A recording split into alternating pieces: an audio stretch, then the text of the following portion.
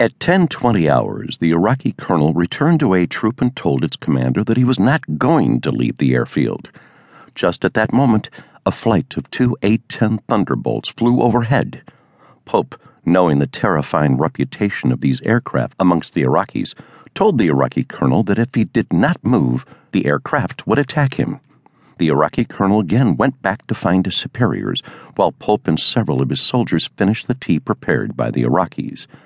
Meanwhile, in another portion of the A Troop area, Staff Sergeant Donald Wehage was examining the buildings located on the north side of the airfield. He dismounted from his track and motioned it to follow him as he walked in amongst the buildings. Armed with only his pistol, he walked into an Iraqi heavy mortar platoon. They seemed as surprised to see him as he was to see them. Someone in the platoon spoke English. Staff Sergeant Wehage demanded that they surrender. When they looked at him in confusion, he turned around and discovered that he was all by himself. Somehow, he had been separated from his vehicle. Just as he was thinking, "What do I do now?" his M3A2 turned a corner and came to his rescue. The Iraqis surrendered. In a separate incident, Major Burdan intercepted an Iraqi truck that had several soldiers in the back of it. Headed to the airfield just as if nothing had happened, with an Iraqi captain and a major in the cab of the vehicle. They seemed totally surprised at the sudden appearance of the Americans and asked the S-3 if he knew what the squadron was in Iraq.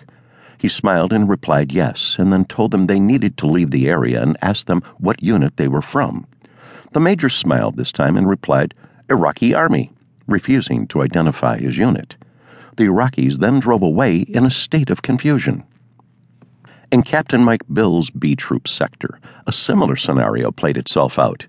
He and a detachment of combat vehicles moved towards the Iraqi defenses.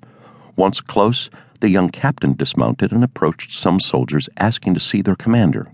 Soon a lieutenant colonel arrived who, in broken English, asked, "Why are you in Iraq? Are you lost?" Bills assured him that was not the case and he was here to secure the site for the ceasefire negotiations. The Iraqi commander told his junior-listed soldiers to leave and surrounded Bills with about 15 to 20 officers and senior soldiers. The Iraqi officer then left to confer with his superiors. A short time later, he returned with additional soldiers wearing the black leather jackets, camouflage uniforms, and berets of Iraqi commando units. To Bills, the situation looked as though it had taken a turn for the worse.